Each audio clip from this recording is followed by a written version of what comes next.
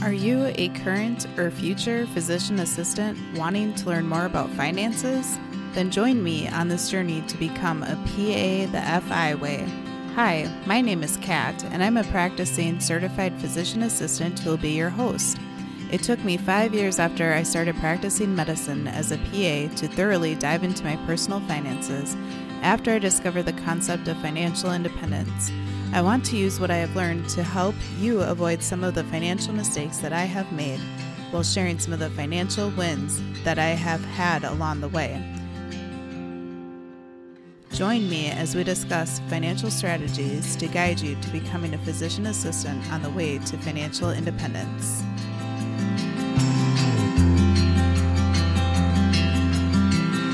Welcome back, everyone, to the PA the FI Way podcast. I'm your host, Kat, and we have a very special guest on the show for today's episode.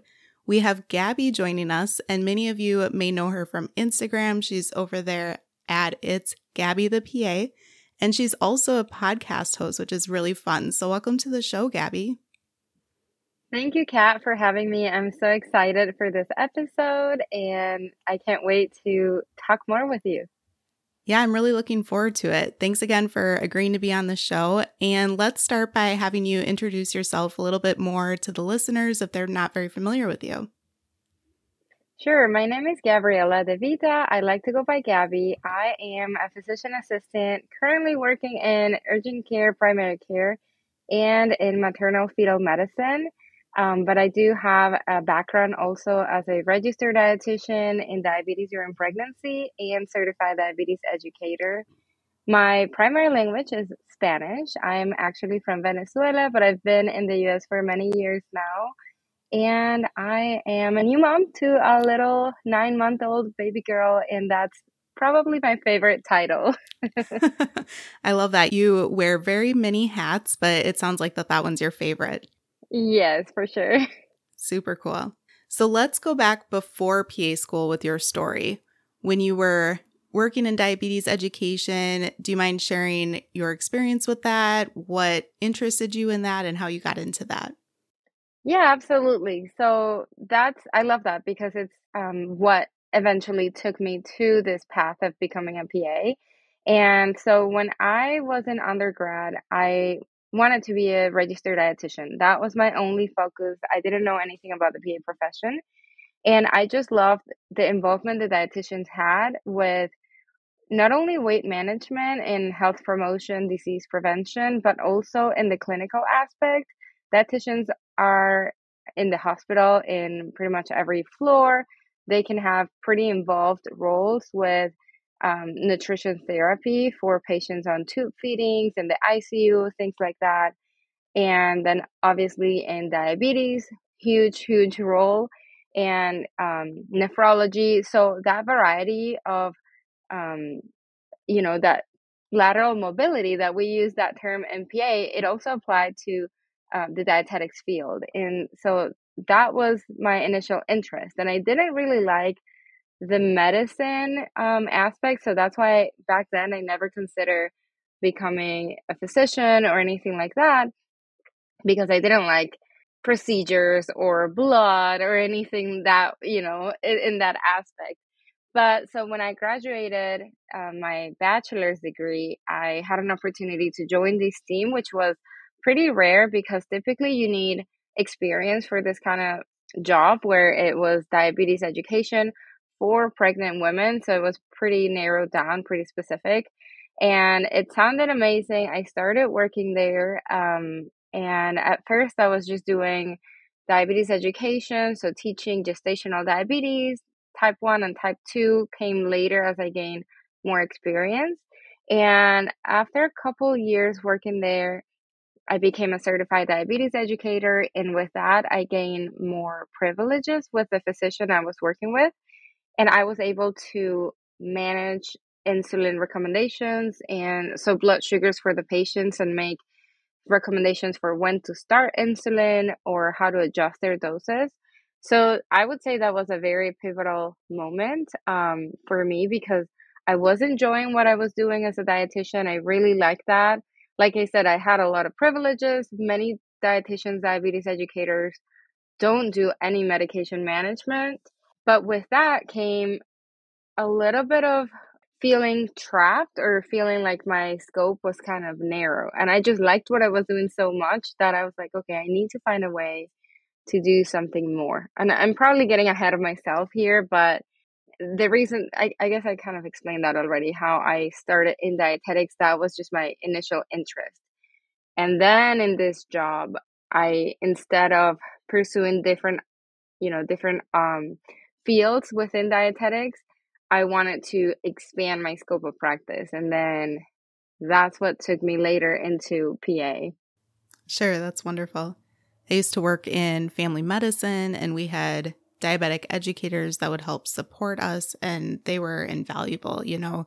Sometimes you're diagnosing diabetes and you're also managing multiple health problems, also trying to do a physical, and you just feel like you have so limited time when you're working in family medicine, and even just the education piece. And I know our patients would be able to do diabetes education in the sense of classes with other diabetic patients. And I feel and hope that many of them felt like that there was a little bit more support and sense of community, and understand that they weren't going through it alone, and definitely appreciated the support that those diabetic educators really had in help taking more things off of our plate, but yet being able to support the patient so much better. So it was an amazing role that they had.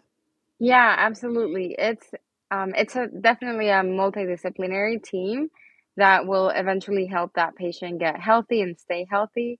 And as a diabetes educator, your main profession can be dietitian, nurse, physician, PA, nurse practitioner. There's a few other ways as well. But having that person in your team to help with that patient, it's amazing. I mean, right now that I'm in primary care, and previously when I was in family medicine, I naturally took all the patients with diabetes and I would manage them because I have all of this background. But it was still not enough time. So I actually bring my patients back pretty frequently. So like maybe, an endocrinologist office or primary care might have them come back every 3 to 6 months. I see them at first when they're first diagnosed or first seeing me. I'll bring them back every like 2 weeks. And then if we get you in good control, then every month, and then every 3 months, every six or something. But it's because of that. It's because there is not enough time as a primary care provider to address their diabetes plus all the other comorbidities that they usually have. You rarely see diabetes as the only condition they have. Totally. Yeah. And let's go back a little bit further. What prompted you to want to get in the field of dietetics as well as specifically diabetes way back in the day? Yeah, so back in the day, it was actually in high school, and I just knew I wanted to do something related to health. I was thinking about dentistry, dietetics, and medical school. Medical school, I eliminated that from my options pretty quickly. Not only because I didn't necessarily like the surgeries, procedures, things like that, but this is when I was back home in Venezuela, and I spoke with a couple of residents, and their stories, their experience during residency were just terrifying.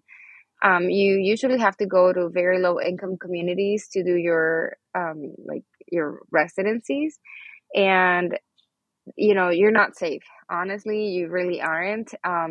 The one thing that did it for me was this resident. She told me how she was covering the night shift at a very low income community, kind of dangerous area in our city. And a gang came into the ER, and they were basically pointing a gun at her saying, you need to fix him because if not, you're going to go down with him too. Wow. I was like, I do not need to put myself through that. That is just very sad. And that was the situation back home. But at the same time, it's just what kind of led me away from medicine altogether. And then dentistry, I was actually pretty lucky to have student exchange year here in the US. So after I graduated high school, I actually lived in Utah with a host family. And in that year, I did an internship. And because I wanted, or I was thinking about dentistry, that's what I chose for my rotation. And I did one with a general dentist and then one with an endodontist, and I hated it. I absolutely hated it. Sure. I came back home and I was like, I cannot do this. I hate looking at people's mouths. I thought that I would like it because I've had orthodontics my entire life. I like, to have a nice smile, and I thought that I would like helping people achieve that too. But just the process of it, oh my gosh, I was like, I cannot do this for the rest of my life. So then my third option was dietetics. And I just remember I had a high school teacher who was a dietitian, and she spoke very highly of the profession. She was like, you have great involvement with the patient, and if you like the clinical aspect, you're going to love it because you go and see the patients. Your input is very valuable, but that's it. And if you like the weight management, you can also have your private practice. Plus, if you are interested in having a family in the future, it's a very nice like work-life balance, and it Sure. will allow you to be home a lot with your kids. So I was like, okay, done, that's it. And I enrolled. My first semester, we had like an intro to dietetics class, and we had anatomy class with a physician, but he loved dietitians in his team. So those two classes were what kind of grabbed me fully into the profession. And then from there, I never looked back. So, yeah. Yeah, that's great. I love how your story highlights a few great points for any pre-PAs listening. If you aren't exactly sure what area to go into, maybe prior to your training before becoming a PA, or if you're not sure about PA or other areas of medicine, try to talk to people who are in those professions, or like Gabby did, definitely try to shadow, because shadowing can certainly provide some invaluable experience too. Yeah, totally. Oh, and then you also asked what led me into diabetes. And I really didn't know that that's what I wanted to do. Actually, throughout undergrad in Venezuela, one of my aunts got really sick from kidney disease, not related to diabetes. She had had kidney problems through her entire life, but eventually that got really bad. She actually had a transplant done when she was in her 20s, Wow. and that one she then only had one kidney, and that one kidney lasted her for like 50 years. I mean, something crazy. Wow. It like, if you look it up, the statistics, one kidney won't last you that long. That's transplanted, and for her it was a very long time. But so watching her go through her disease and dialysis, and the role of the dietitian, and how it comes down to like, you know, potassium and calcium and sodium balance and the diet. And that just was very captivating to me, and like the science behind that, and how the dietitian was really, the key person for all of that. That's what I wanted to do. But again, that kind of job usually requires some experience. So I was applying to different positions, and Davita is one of the companies that does dialysis around the states. Because then I transfer all of this. I was in Venezuela, and then parenthesis in 2011 I moved to the states, and then I continued my undergrad here, but still focused on dietetics. And when I was applying to that position, I could never find something that was entry level, or that at least I would get an interview. But this one job with diabetes, I applied because I mean it was still a pretty cool job. And even though they required experience, they did give me a chance to interview, and then the rest was history, which was actually a pretty cool story. I can tell you that later, but I don't want to ramble too much. No, it's great. So you mentioned how you weren't really interested in medicine. You didn't like procedures. You didn't like blood. Maybe you didn't like guts as well. How did you become a PA then? And what brought you to the PA profession? How did you manage during some of those rotations where you did have to have some procedures and blood? I feel like a lot of it is your level of maturity. I mean, I was, 17 or so, trying to choose a career. And at that point, I was like, I am not dealing with any of that. I don't find it cool at all. So, no. Even when I had anatomy in my first semester and we went to the cadaver lab, I hated it because it smelled so strongly. And it was a little bit cool, but it was like, okay, this is just one class, one semester done. I don't have to see this again. But when I was in my diabetes in pregnancy job and I started to feel really narrowed in my scope of practice, like patients would ask me not only about their diabetes, but then they would go ahead and ask about their high blood pressure or, their kidney problems. And I always just had to refer them back to their provider. That's when I was like, I need to do something else. At the same time, the dietetics committee, like credentialing body, was starting to consider requiring a master's level degree to be able to sit for the RD exam, the registered dietitian exam. And I didn't have that. So I was like, I'm still a pretty new, grad. And if other dietitians are going to be coming with a master's program or master's degree, I need to level up my game too, so I can, be at the same pay level and that kind of stuff. But I didn't think that doing a master's in dietetics or a master's in maybe social work would help me get what I wanted clinically. So I a dietitian I worked with, she mentioned, she's like, you should look into PA. I think you would be a great PA diabetes educator. Like, oh, what is that?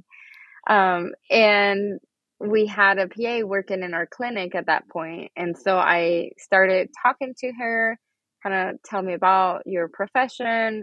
Because to me, she was kind of like a resident in the clinic. Because I guess that's how things worked, at the clinic for her as a PA. But I was just like, okay, I don't understand her profession. So I started talking to her and then I started shadowing. I shadowed a PA in the emergency room, a PA in urgent care. I talked with a cardiology PA, couldn't shadow her, but kind of sat down for coffee and, asked her all the questions. And it sounded pretty attractive as a career, kind of the same thing where you have the lateral mobility, which I liked as a dietitian. I would have that as a PA. I like the return on investment, since this is also the topic of your podcast, is I would, number one, the finances were very important too, because I would double up my income from being a dietitian. At that point, this is like 2017 or so. And I was making probably, I think, around $50,000 a year working full time in this field after like 2 years of working, or three. And as a PA, based on the statistics, I knew I would be making around 1,000, depending on the field or so, but around 1,000. So I would double up my income. And then if I had a baby, if I ever wanted to go part time, I would be making the same I was as a dietitian, but now working part time. Sure. And that alone was pretty interesting. And then the return on investment was, what I meant by that was, I will put in 2 years where I don't have to work, or I can't work, and I won't be making any money. But then when I graduate, by doubling my income as a PA, then I would be able to pay my loans in a couple of years or so. And then, I'll be making pretty good money from then on. So the finances were looking good. And then the wide scope of practice of a PA. But what you said is, how was I able to turn my kind of fear or just dislike for blood and guts and then do PA school? And actually, that was one of my worries. I was like, how am I going to get through surgery rotation? And God knows, I mean, I was very lucky because I actually didn't have a surgery rotation because of COVID. Oh, which is crazy. Interesting. Sure. So yeah, when COVID happened, I was doing my elective rotation, which was interventional radiology. It was Cool. still a little bit, procedure, but it wasn't anything like surgery. But I was just in my mind like, I can get through this. It's just, one rotation or two, depending on the ER might be like one of those two. But I was just pretty set in my mind that it doesn't matter. I can do it for the time that school is going to be, and then I will specialize into whatever field I like. And I actually talked with my supervising physician at that point, and he was the head of the maternal fetal medicine department, but he also did, C-sections, obviously. So he was just like, he was very on board and very supportive of me going to PA school. And he's just like, why don't you come see a couple C-sections and let's see if at least you don't pass out. I was like, okay, thank you for that. I appreciate the opportunity. So I did. And it was fine. I was like, don't mind this as much as I thought I would. And then in PA school, I ended up liking procedures, minor procedures at least, like, things that you would do in the urgent care, suturing, abscesses, and things like that. I love them. I don't mind them at all. And my rotation in interventional radiology was a pretty cool one. Yeah. That ended up counting as my surgery rotation. And now I actually have that as like in my list of specialties where I eventually want to get into. Super cool. Yeah, IR is one of those specialties that I had no clue about even back in PA school. And it's like, man, that one sounds so interesting. I wish I would have known about it to try to have gotten an elective in it. Yeah.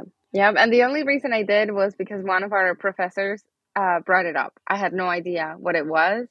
And she was like, you guys should look into it. We only have a few spots, but whoever requests for. And I was like, looked up a few videos. I found just very few, videos about it, but I was like, this sounds pretty cool. Let's just give it a try. And it worked out and I loved it. Awesome. Very cool.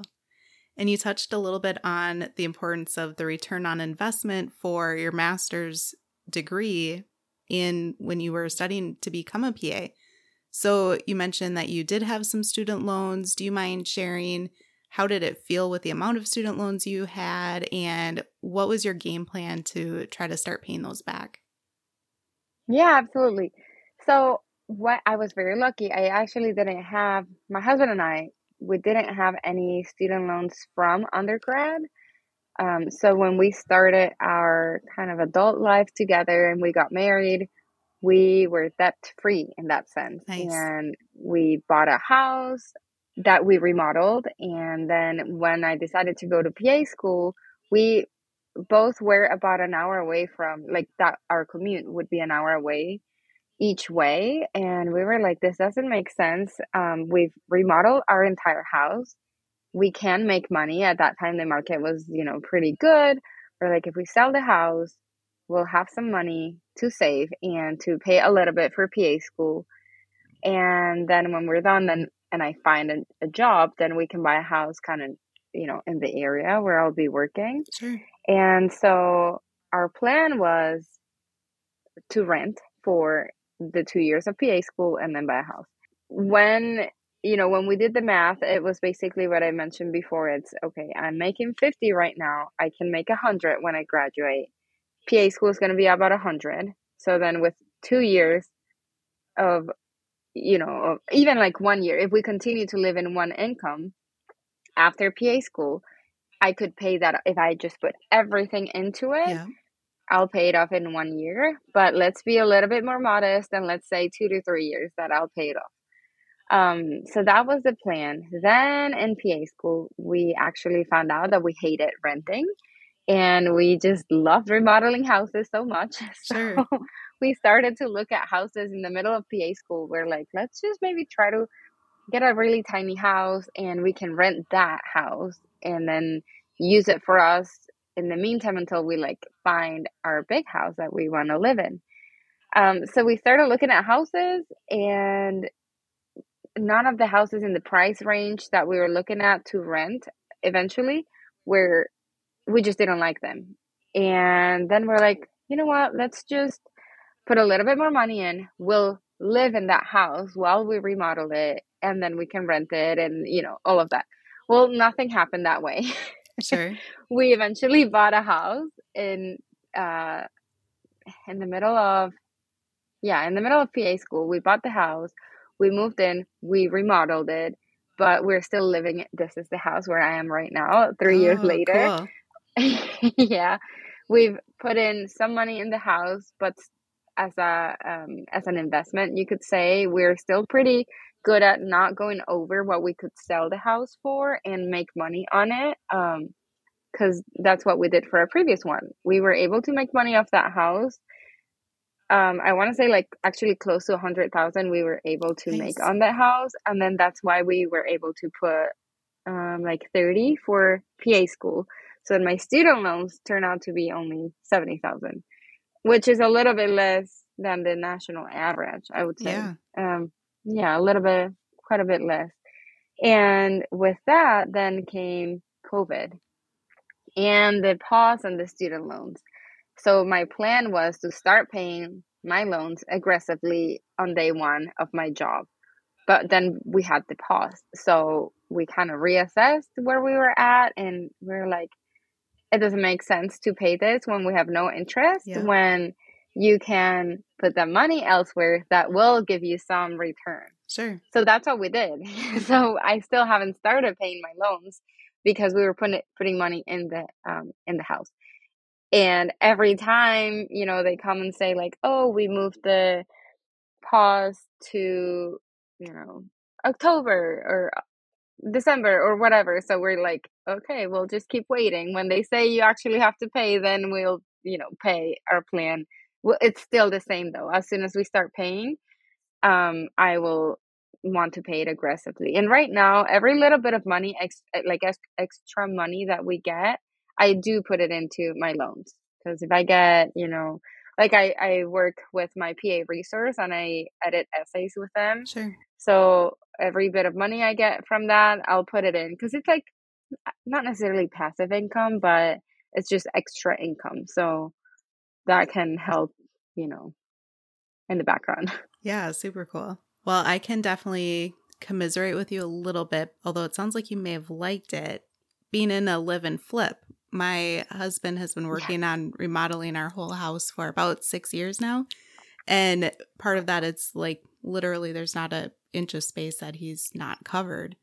And that's awesome. Yes. And once our house is completely done, then we're having a serious discussion about potentially selling. And we were going to be here for many more years. And now it's kind of turning into this live and flip situation. But there were some challenges where, I would come home from work and then the ceiling would be wide open and dust all over, sheetrock dust, or the insulation would be all over. And I'd be like, oh, yeah, this is a little stressful. Do you feel like that you had some of those stressors with some of your live-in flips, or do you feel like that you just enjoyed the whole process for both of them? Oh my gosh.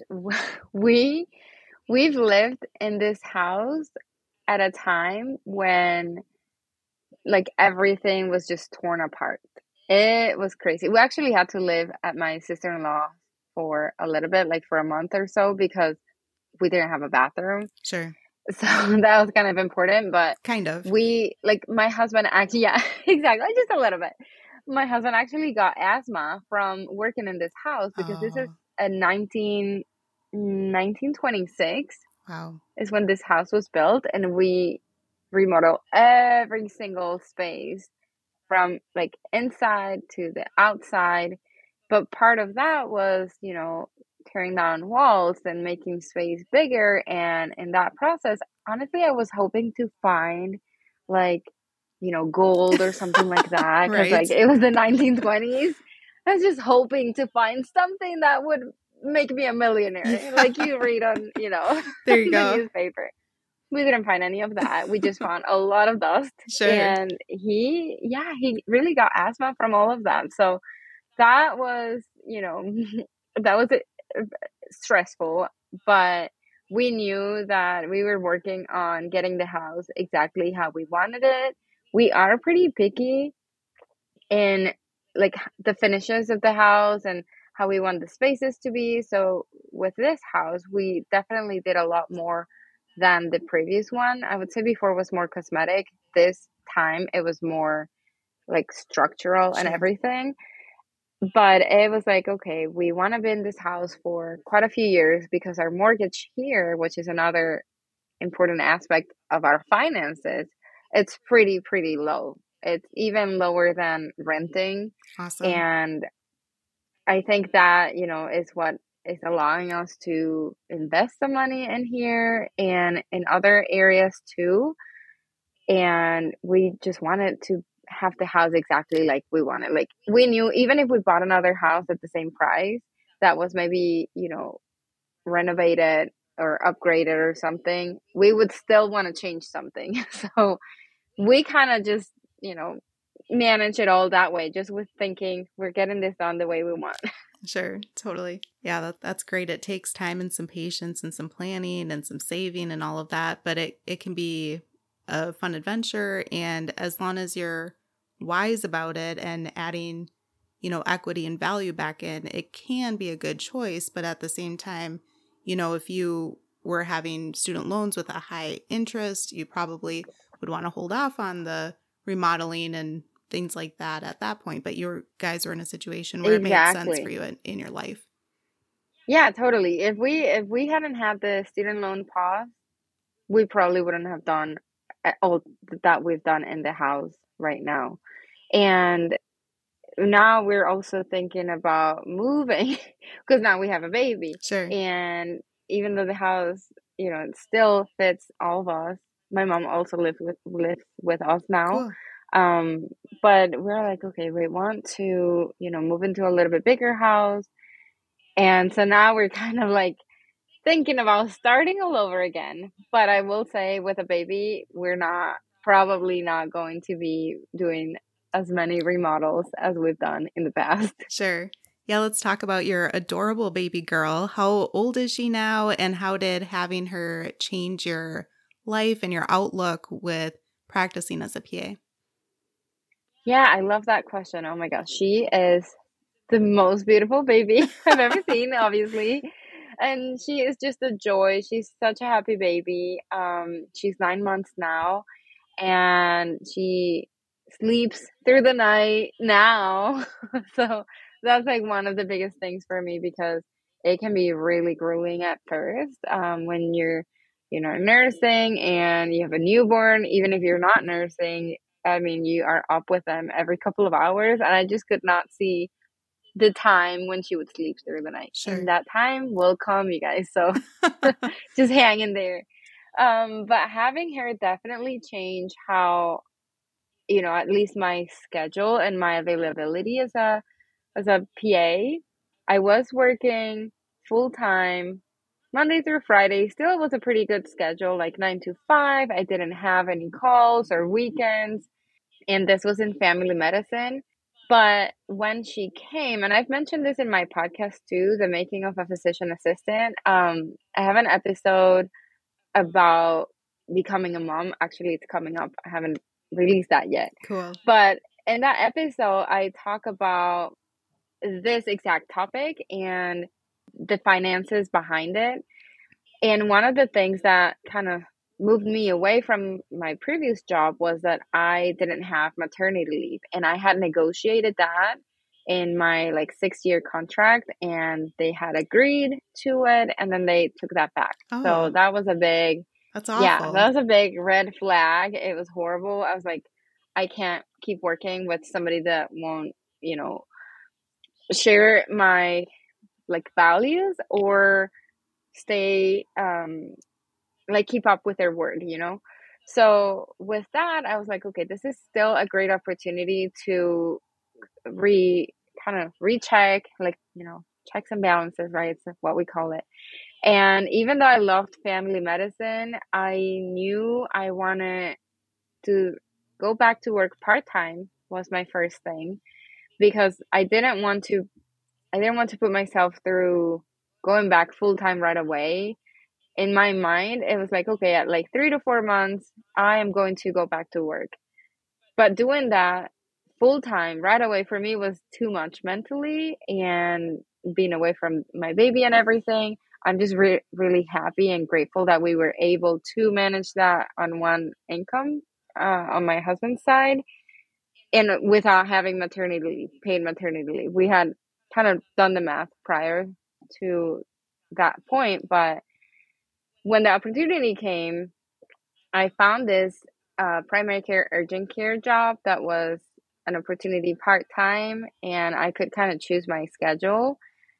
And I was happy with that. And then when I was ready to go full time, my previous job, the maternal fetal medicine department, they reached out to me to see if I could come join them. But this was, again, I always say like the right place at the right time, because I was not an hour away from them, and there was no way I would have a commute, that long each way. And then especially with the winter weather here in Michigan, I talked to them about what are the options of doing this as telemedicine. Yeah. I'm not doing physical exams. I don't need to be there with patients. And now with COVID, we have this huge, platform that is telemedicine, and my job could totally be done that way. And it's better for me, it's better for the patients. We can all, be happy. They were like, yeah, we can do that. I mean, can you come like once a week, once a month? I was like, no, I can't go Perfect. ever. Way to set I boundaries. would go. Yeah, yeah. I'm like from the very beginning, I'm like, no, I can't do that. And they were like, okay, that's fine. We can do this. Can you work full time? I was like, no, I do have another job already. And so I can only do part time right now. Okay, well, that works. We did some negotiation, and now I've been doing that job for about 3-4 months that I've been doing both. And I love it because I do work full time, 40 hours, but I do 2 days, 12-hour shift at the clinic. So those days I'm away from baby. But then on the other 2 days, they're pretty short compared, right? They're only 8 hours. Sometimes end up being more. But I am home. And so what would be my pumping break? It's my nursing break. I get to see her. I don't have to commute anywhere. So I love that combination of telemedicine and being in clinic. And on top of that, it's two separate specialties, completely different. So it's a pretty cool combination, and it like combines to my passion, right, for diabetes, which is how I even got started into the PA profession, or why. And just to be back there doing my job as a dietitian, but now with a farther, like wider scope of practice, it's pretty cool. I'm really happy that it turned out that way. Yes. Thank you so much for sharing your story, Gabby. I think that it's such a cool story about how it came full circle for you. And for the listeners who have been listening to several episodes, back on episode 83, when I was talking about 3 different types of freedom, with financial freedom, location freedom, and time freedom, I did use Gabby's story because I had heard her talk about it on her podcast and on Instagram, where she was able to find this telemedicine role and create this job where she's combining several of her passions. And like she said too, you're still able to work in clinic and in family med as well with some urgent care. So you're still keeping up to speed on that part of medicine, but it really sounds like you've been able to figure out a good balance for you and a good design for how you want to practice medicine, which I absolutely love. Yep. And I don't know if right now this is working for me, and I like doing the 2 different specialties and the in-person and the remote. But I don't know how that's going to change, in the future, if I will actually take up on the opportunity to do this telemedicine job full time, or if I will continue to have both. I'm actually really curious to see. I wish I had like a little crystal ball where, I could see what's going to happen in a couple years and what am I going to be doing. But for now, it's working, and I definitely enjoying that aspect of the PA profession. For sure. I am a huge advocate for telemedicine and currently work in outpatient psychiatry, so we utilize it all the time. And when this episode airs, I'll actually have quit my current role working in psychiatry and have transitioned to a role that will be 100% telemedicine from home, which I'm really looking forward to for sure. Oh, that's awesome. Yeah. Well, thank you so much, Gabby, for sharing all this information for the listeners today. Do you feel like that there are any other topics or pieces of advice that you'd have for the listeners?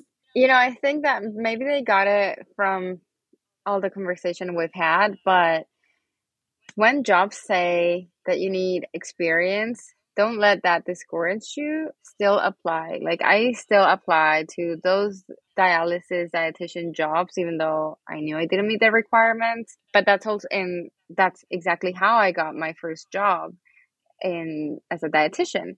And then with that is everywhere you go, treat that as a potential job interview.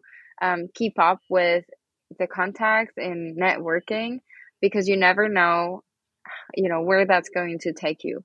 My supervising physician now, the head of the MFM department, used to be a resident back there. And that's how he knew of me. And he knew that I was a PA now. And I was exactly what he was looking for to join his team. He needed an advanced practice provider who had background, like a strong background in diabetes education, and that was able to do all the insulin management and type 1 pump management. And, because we had already worked together, I think that it's part of why he was pretty comfortable with reaching out. And the head of the MFN department there, when I was working before, he's not there anymore, but I still keep in touch with him. And, that's in that situation. But with my rotations, for example, in PA school, I keep up with a few of my preceptors. That's also how I got actually my 2 other jobs. My family medicine job was a rotation that I had, and then it turned into my job. And this urgent care primary care is one of my preceptors that he opened up the clinic with a couple other colleagues.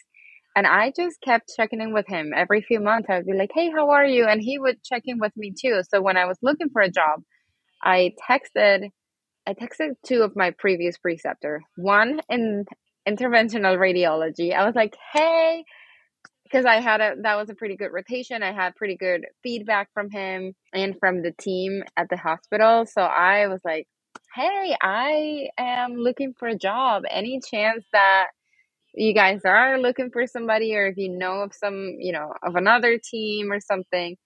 And that one unfortunately didn't work out. He was like, no, right now we don't have any openings, but I will keep you in mind for sure. And then this other one from urgent care, he was like, we might be able to accommodate something because, and then he told me all the story, and now I'm working with him. So sure. Definitely networking is a huge thing in this community. And the more I talk to other PAs, the more I see that, like, people in pretty cool fields, like say dermatology, that is also pretty hard to get into. And a lot of them have gotten in there because of somebody they knew. Yeah. So that, I think those 2 are my biggest thing. And the last one would be to be smart about your finances and do all the math, but don't freak out because, student loans, everybody has them. That's what you need to get to, go to PA school. It's fine. It's what you do after and kind of being proactive about it, what's going to help you get out of them. Wonderful. Well, thank you so much for all that career advice, Gabby. That was wonderful for the listeners to hear. Awesome. Thank you so much for having me. This was a great conversation. I can't wait to for this episode to air and share it with my audience too. Yeah, definitely. Can you share where the listeners can find you if they want to connect or reach out with questions, and where they can find your podcast as well? Yeah, so I am on Instagram and TikTok at It's Gabby the PA, and then Gmail, same, It's Gabby the PA at gmail.com. And my podcast is on Apple and Spotify, The Making of a Physician Assistant. And I'm here for, any questions you guys have, PA related, mom related, anything. Super cool. I'll make sure to include all those in the show notes. And thanks again, Gabby. I really enjoyed our conversation. Thank you.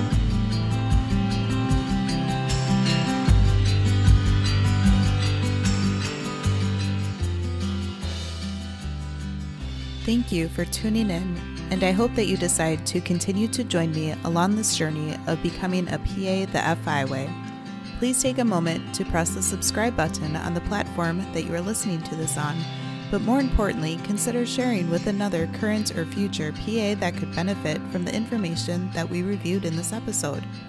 Take care and have a great rest of your day. Until next time.